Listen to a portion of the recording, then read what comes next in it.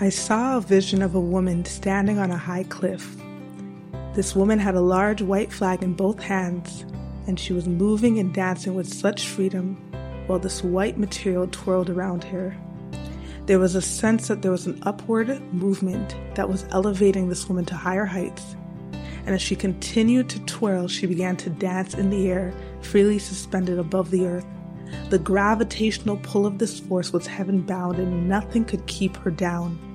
Suddenly, there were other souls, men and women, who began to ascend higher and higher until the entire sky was filled with an amazing coordinated dance of the Spirit. The Lord then said to me, "My daughter, this is a vision for my church. There's about to be a radical shift in dimension forward. The enemy has tried to keep stagnation by forcing my children to the ground, but the Holy Spirit is about to elevate the minds and spirits of my church on a global scale. I'm about to break open the floodgates and release new downloads, new insights, new powerful revelations that will transform the hearts of my daughters and sons everywhere. The systems that were bent on silencing the daughters are now being broken off, and as the rhythm of grace becomes the momentum, and they partner with the Spirit of the living God, I am going to propel them into greater destinies."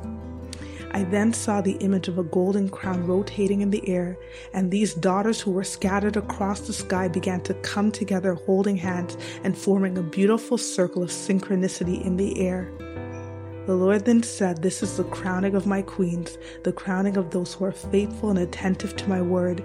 I am taking off labels and restrictions. The unusual, those who have felt rejected in the last season, will find out that which the world has regarded is exactly what I need to build something revelatory and powerful. You will see this come to pass. Be under expectation."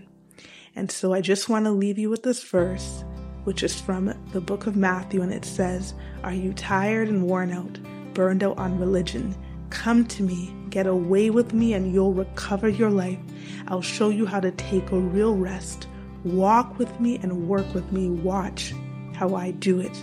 Learn the unforced rhythms of grace. I won't lay anything heavy or ill-fitting on you.